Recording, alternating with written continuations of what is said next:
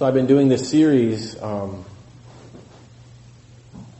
as the Paramis, or the Paramitas, which sounds very Spanish, doesn't it? Paramita.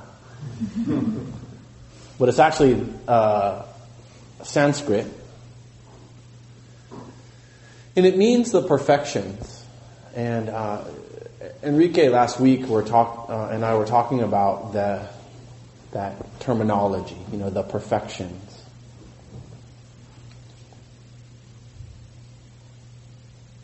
And I thought I'd give a little context to this group of teachings. They're known as the 10 Paramis, or the 10 perfections.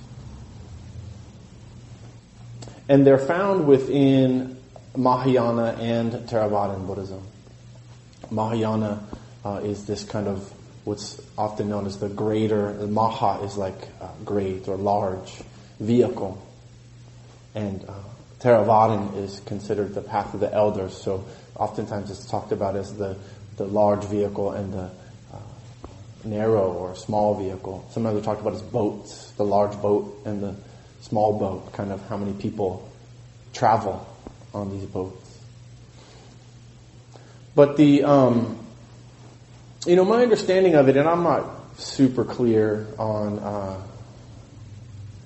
all of the Mahayana teachings, because I've primarily been focused in Theravadan Buddhism in my practice, although I've, dabbled a little in the other arenas.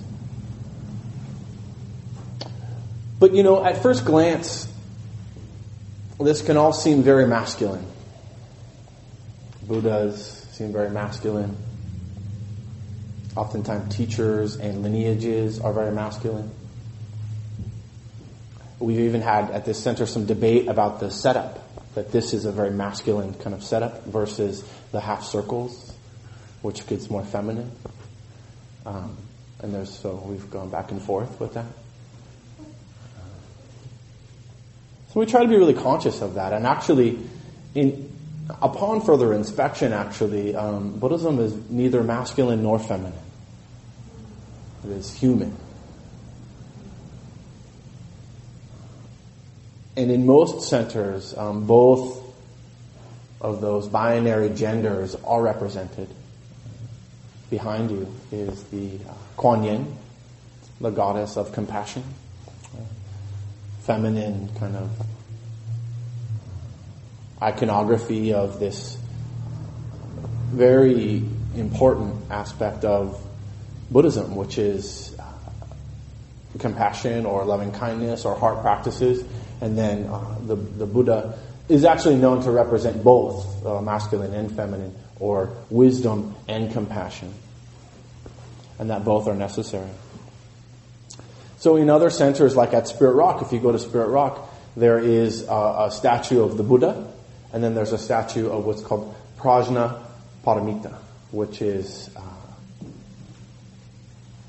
a iconographic symbol of these 10 perfections, feminized.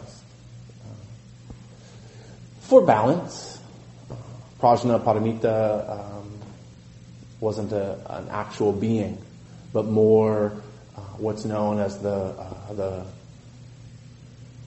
part of the feminine quality that is needed to have a full expression of Buddhism. So I don't know why, that just kind of came into my mind today as I was talking about that, and then we were talking about, Enrique and I were talking about perfections, and the word perfection, and how we're so just fucked up by that word, and how we need to be perfect, and how there's so much attention to this idea of achieving perfection in our culture. And I'm actually seeing it differently, and I think that so is Enrique in our conversation, and some other people too. What I understand that to mean is qualities to be mastered. And that these 10 qualities that we all have to varying degrees in order to achieve the state of full awakening or complete freedom from suffering must be mastered. Which is kind of the case in most of the lists when there's like qualities, when there's talk about qualities, faculties, powers, all these kinds of things. You know, we all have to evaluate where we're at, right? But they're given as, I think in just about every religion, they're given as things to work toward, goals, if you will. Attainments, sometimes they call them. Just like states of mind, you know. You come in, maybe your very first starting meditation, and you realize your mind's out of control, and you just want some peace and some ease, and yeah, don't we all? And then, you know, over time, you start to get some peace and some ease, and then there's this other, there's some tranquility that's underneath that.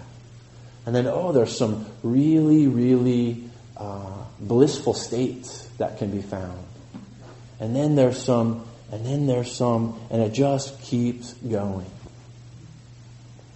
I once heard Joseph Goldstein, who's been at this since before I was born, talking with another teacher. I was at a teacher's conference, and he was saying that one teacher was talking about having kind of, dropped down to another level of kind of meditative awareness. And then that Joseph, who, I'm not really sure how old he is, 60s probably, with this wide-eyed, childlike wonderment, said, yeah, and I don't know where it ends, just like this, so curious as to what comes next.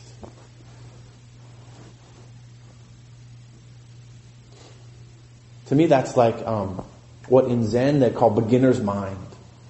Don't get too old.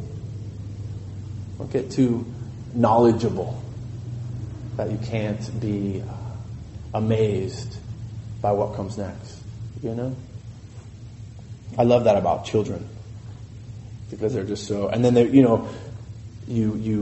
they try to teach you something you've known for 30 years, but their wonderment, their astonishment in the mastery of something, it lightens the heart.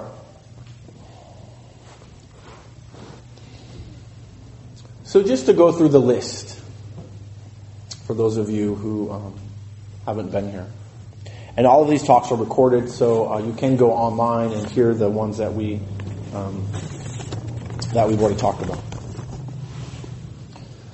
So they're not only, the paramis are not only a list of qualities, but they're also thought to be from easiest or less difficult to most difficult. And there might be there's various ways to look at it. It also might break down from that one as you, like this idea, as you are working on the quality and mastering the quality of giving or dana or generosity, that naturally you will begin to move into the next parami, which is virtue or morality. So, and I think of a lot of these as tenderizing the heart to the reality of things. Sometimes you got to beat the heart a little bit. Sometimes you sprinkle a little tenderizer on that. So the first is giving, or dana, generosity, which we hold is a very strong foundation in this center. The center is run completely on the generosity of those who attend here. And there's a little bit of this kind of reciprocity and or kind of pay it forward mentality here. That this center only exists because of the people who have come here before and given, so that we're still here. So the second is virtue, or otherwise known as blameless conduct. Morality. Really a cornerstone. Matter of fact, the Buddha was very clear to say, if you can't meditate, don't even bother. Just practice generosity and living without harming people, and you'll be good. You'll be preparing your mind and heart for meditation. And we're in this country, we kind of get it backwards a little bit. We come in raring to go for meditation, and then hit the wall of our deeds and actions and memories and traumas and failings, all that. The voice of the 8-year-old that didn't get enough or whatever. So then the third is known as renunciation or relinquishment. I gave a talk on that earlier. See, it's hard to just name them. I feel like I got to kind of give a context to each of them. The fourth is wisdom or panya, which is kind of also encompasses all of the 10. Prajna in Sanskrit means wisdom. Panya, prajna, they're very similar but different.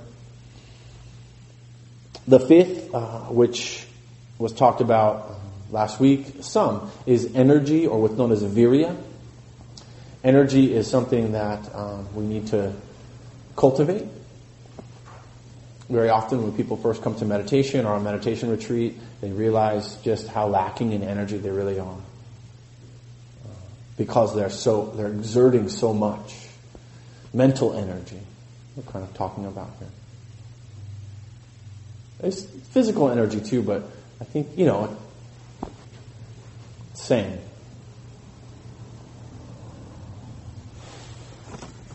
The sixth is patience. The sixth quality. And my favorite translation of patience, and Enrique talked last week about patience, and I giggled because he gave the driving analogy, right, which is my least patient place, ever. Doesn't even matter where I am. So it's a good practice for me. But the one being, patience, and the opposite of patience is impatience. And I heard a teacher give that as a description of suffering and non-suffering, or suffering and freedom from suffering. Patience, it would be considered not suffering. And impatience, as a matter of fact, he gave the translation of dukkha, meaning impatience, which made a lot of sense to me. So this idea of if we can be patient or cultivate patience, then we will suffer less. That's definitely true for me.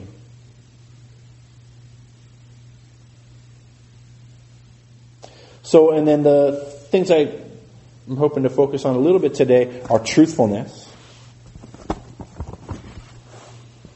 determination, and then possibly some love and kindness towards the end. And that brings us to equanimity, this idea of balance.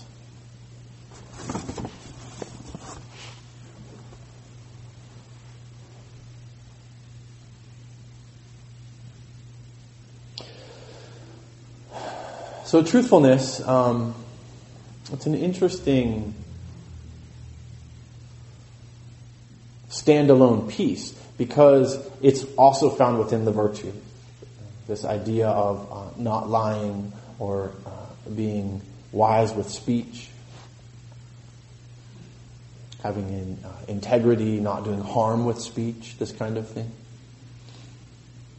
So truthfulness from the Paramis has the characteristic of non-deceptive speech. So it's this idea of kind of, there's that way in which, and actually I just had lunch with my mom today and it was really interesting because we have a dynamic that is about kind of, manipulation slightly and sarcasm and it's just like, for me, it's like probably, learned. My uncle, just about all my family is that way, and they're all from New York, and so I could always blame that.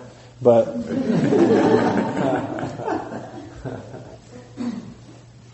but it was interesting to watch for myself, as a practice. So this idea of truthfulness as non-deceptive in speech, and its function is to verify in coordinates with the manifestation of excellence. So it's this idea back to kind of blamelessness, and how freeing it is. I've had a few moments of blamelessness in my life. Quite literally moments. And it was so freeing. There was this, and it's like when I see monks and nuns and people that I know that really live every day, I see the lightness, and there's a moving into the next quality. There's a determination to continue, to go back to continue to do a little, just to try to improve or do a little better around my conduct, maybe. Which is this idea, that's where the perfection piece comes from, and my kind of resistance to it. Because there's another teaching from the Buddha that I've held onto for, like this nun said it years and years and years ago. I was really new in meditation, and there was this nun, I don't even know if she was from Canada, I don't even remember her name, and which she gave this teaching that said, form by its very nature is imperfect. Form by its very nature is imperfect.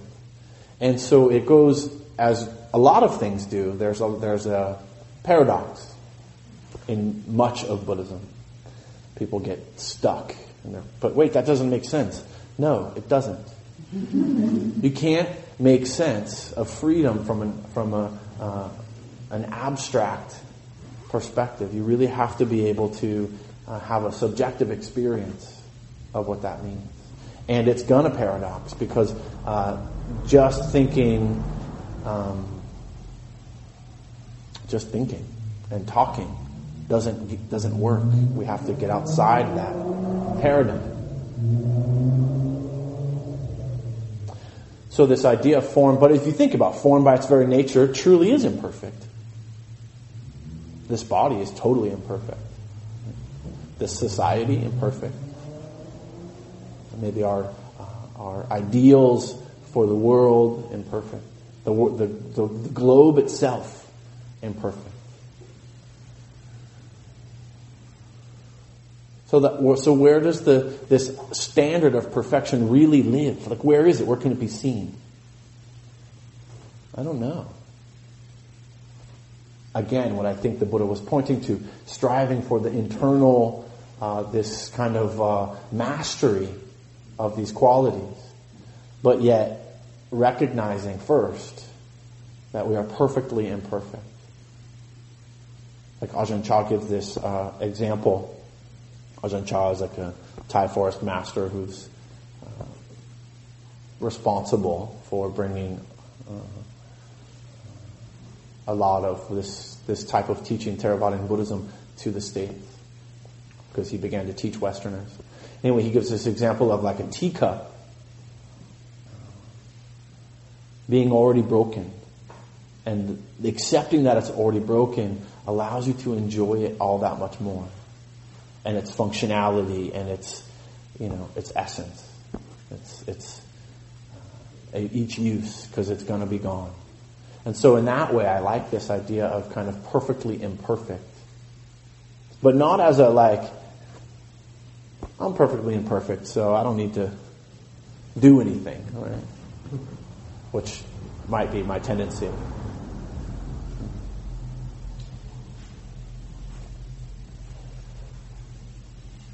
What does that have to do with truthfulness?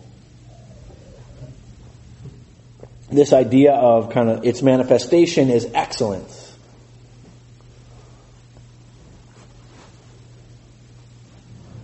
And actually, I think I like excellence better than perfection. Because I can be, in this moment, to the highest level of excellence that I can be. And recognize and be truthful and honest when I fall short of that. And then in the next moment, again, another beautiful opportunity.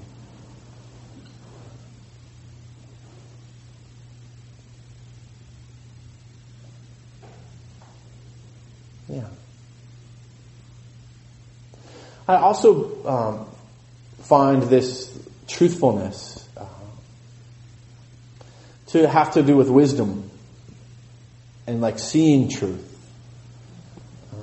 versus being delusioned or delusional or diluted with false truth or with what we want to accept, like the idea that pleasure, physical, sensual pleasure actually brings you happiness.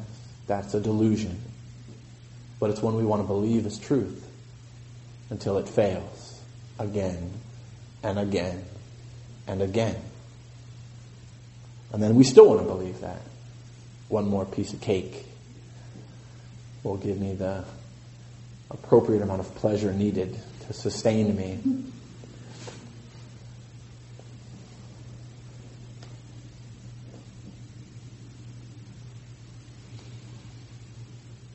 Then there's this kind of deeper truth that I think is what all of this meditative practice is about. This contemplative, meditative, experiential awareness of truth. Seeing it, not turning away from it. Seeing the truth in suffering. Seeing the truth in the potential for its release. And having that felt experience.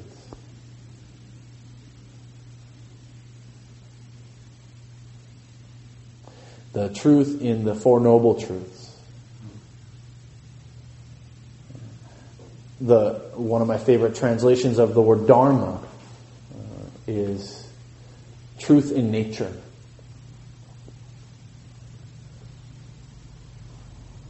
It's just always rung true to me. It's always been there's always been like the reality of the way things are play themselves out in nature. Just not that long ago, I was I was in a forest up north, and it was just so quiet. And where I was walking through this, kind of like Henry Cow, like walking through like this kind of redwood grove, and there's these ancient redwoods or a big basin, and I just stopped. There was something that like just struck me. And I just sat for a while, and it was really. I reflected on this thing, or this quote or story. Somebody told me a long time ago, saying that the forests have been on retreat for thousands of years, and that if we can just kind of tap into that, which is really what we're kind of trying to do here, which I believe is why the Buddha and the monastic tradition, or at least the particular tradition that I've been following, what's called the forest tradition, would retreat into the forest for months or years, or Ajahn Pasano, one of the teachers at Abhayagiri, the abbot of Abhayagiri, goes for a month every year and sits in a cave in Thailand for a month. Just awesome. I went to I saw the cave. He wasn't there at the time, but there was someone else in that cave. It's like they're like these wandering monks that go off into the forest, and they find like there's a cave, and that every year there'll be different people will have their times in that cave or a hut. So there's that truth that can be found when we really look within. I think that's really what this is talking about. It's like, so it's not a cognitive experience. We have to drop below the thinking mind And I don't think that we get that so much here. People are always asking me all these technical thinking questions, and I just want to say, shut up. Not personally, but because that's what I had to tell myself. Like, shut up. Because my mind was so busy figuring things out, assessing the situation, coming up with a possible solution. How can I get more of this and less of that, and da-da-da, all the time. And I just, that's why I was so tired when I started meditating. I would just be like, oh. I love there's this Zen quote. It says, stop thinking and talking, and there's nothing you can't know. And I think that's that truthfulness that's being pointed to here. Stop thinking and talking, and there's nothing you can't know. It doesn't mean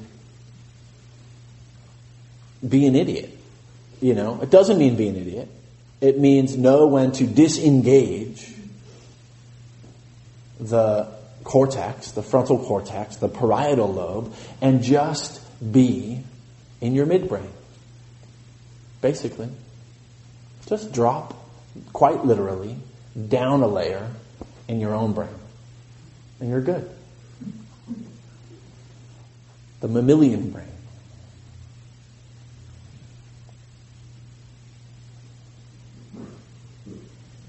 It's why we're so capable of freedom.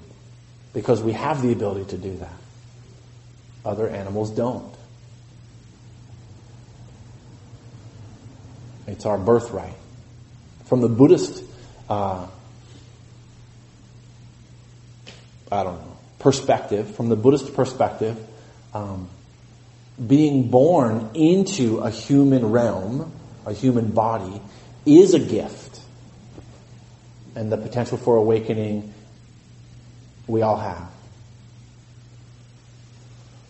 And that has something to do with our past karma. The fact that us, were born into this chaotic, overthinking, distorted by perfection, mindset and body and human experience is the gift. And so the Buddha's saying, use it.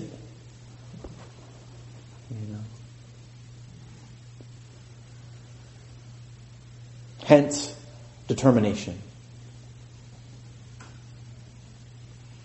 So determination,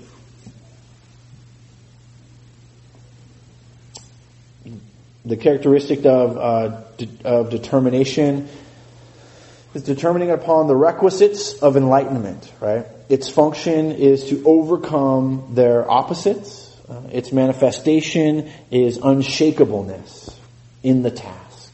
So this idea of kind of coming back to, like, present moment, coming back again and again, the determination it takes to sit back on the cushion even though you're tired, even though it's been a long day, even though you ran the wharf to wharf, even though, whatever.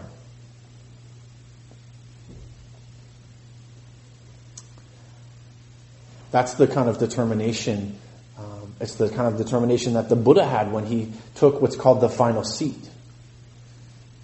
As the story goes, I'm sure you've heard the story, but the Buddha comes to this kind of final moment of really confronting the demons. And he did so with loving kindness and compassion and determination.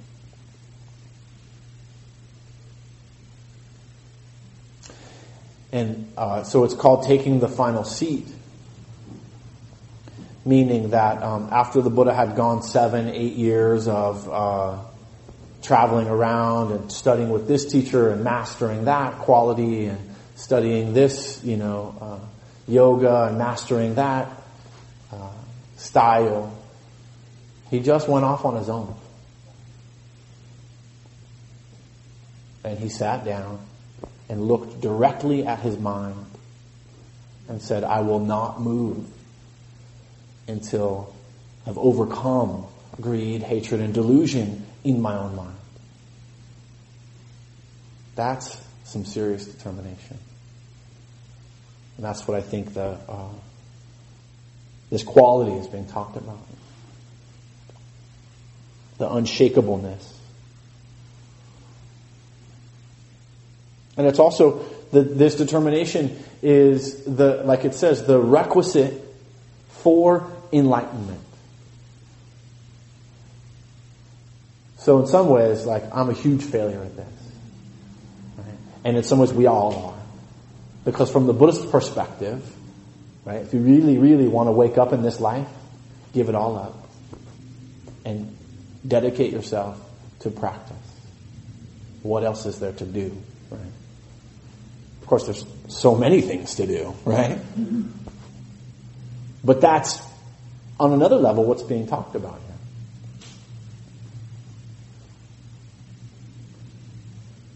So I was, okay, I'll share. So I was at Wat Pananachart in Thailand, and it was this big gathering of all these monks, these kind of higher than like 20, 30-year monks. And I was asking them about this because I was contemplating becoming a monk myself at the time. And I remember going and saying and asking that, like, I was really very humble and super intimidated, and like asking, like, around this question of determination, like, does one really need to become a monk or a nun in order to become enlightened? And so Ajahn Sumedho, it was Ajahn Sumedho, Ajahn Pasano, and Ajahn Amaro, and then some other Ajahn from England or something. Ajahn means like teacher, like they've been teachers for a long time. And Ajahn Sumedho was this really big, like billowy, just very strong, looked down and he said, do you realize who you're asking this question to? And I was like, all right. Because that was the answer. I'm a monk. I've been a monk for 35 years, 40 years. Do you realize who you're asking this question to?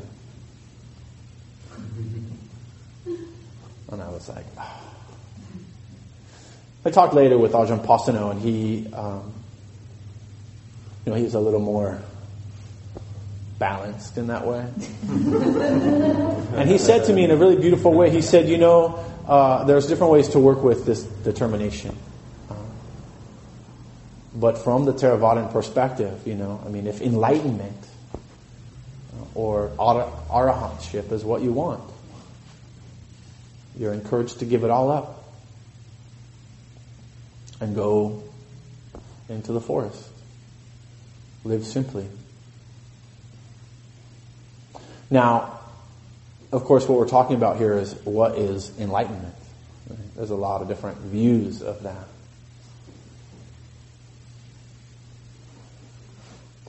So, he also, and other teachers have also talked with me, and my own experience has been that there are lots of ways that we can increase our determination. Because again, this is, right, perfection, this kind of, how do you get out to perfection if you're just trying to sit 30 minutes a day? One of, I'm trying to think of it, James Perez. I was on a long retreat once, and I was having a lot of difficulty with my body and like not wanting to sit, and like I was feeling just really like antsy, and he said, be impeccable. When you walk into the hall, be impeccable. When you sit and from bell to bell, be impeccable. When you do walking meditation, be impeccable. And that is determination. And that is that spirit of bringing this quality of determination. And then there's been other ways that I've found, and something that I'll actually give to you as a challenge in the determination quality. At the end of each sit, there's 3 bells. When you hear it, stay. Don't go anywhere. Don't move. Don't shift. Don't be relieved because it's over. Stay until the end of the 3rd bell. Just that. Just that. I adopted that practice about 10 years ago. I find it extremely helpful. Another is, and this is more in the SN Goenka. Has anyone been to Goenka retreats? Yeah. So, strong determination sits are something that they invite right about the 3rd or 4th day or something like that. Right, when you're not going to leave, when you've determined that you're going to stay, even though it's horrible, you're going to stay the rest of the time. No, I don't know. That wasn't actually my experience, but some other people's talked about that. But then they encourage these determination sits, strong determination sits, which basically means don't move. You've settled into your posture. You've been there for a few days, and just from bell to bell, be a rock.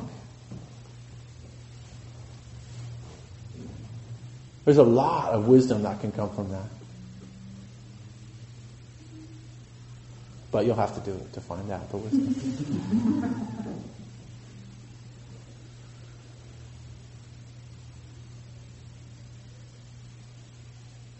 So in your home practice, if you have a nifty little insight timer on your iPhone, you could set it for the long bell and sit until the end of that bell. It's pretty cool. You can change the resonation of each bell so it resonates longer.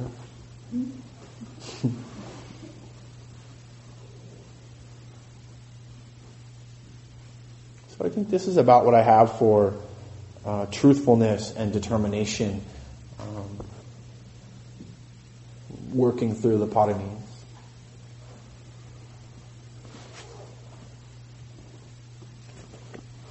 Let's see.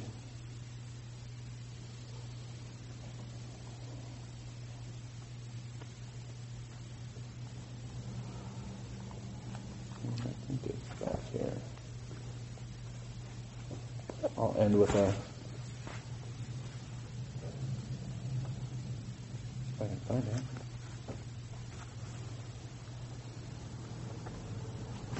All right, I'll look it up. All right.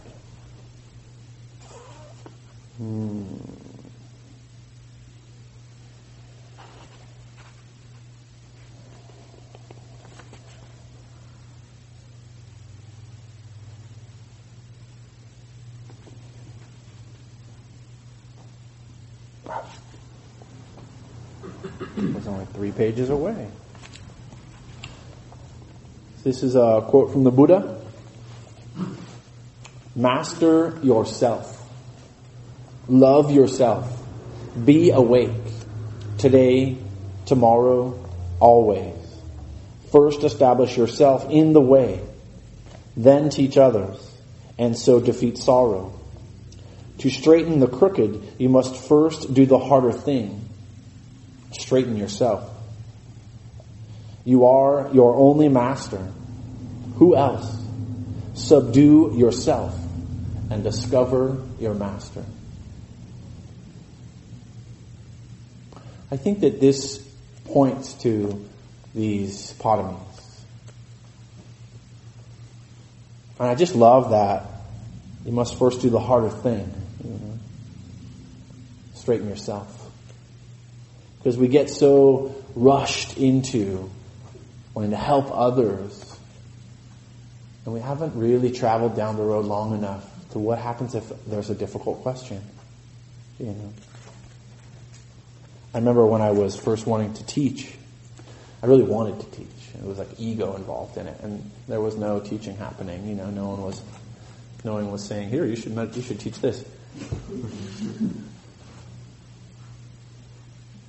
And then I remember the time, the moment when I was encouraged to teach, and I got white. And there was a fear of, I'm not worthy to teach. I'm not, like that. It was interesting. It was an interesting moment. And that's when, of course it passed and ego jumped back in, because it does. But I remember that moment because there was a real honest, kind of,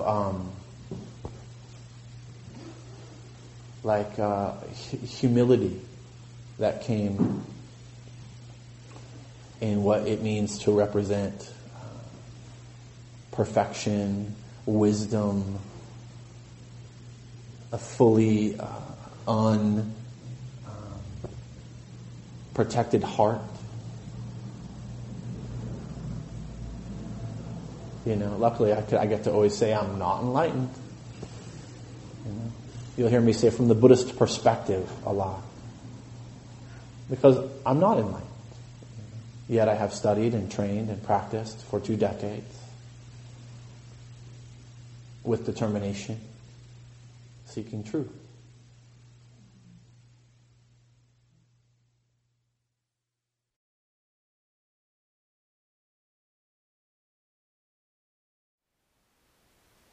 Thank you for listening. To learn how you can support the teachers and Dharma Seed, please visit dharmaseed.org/donate.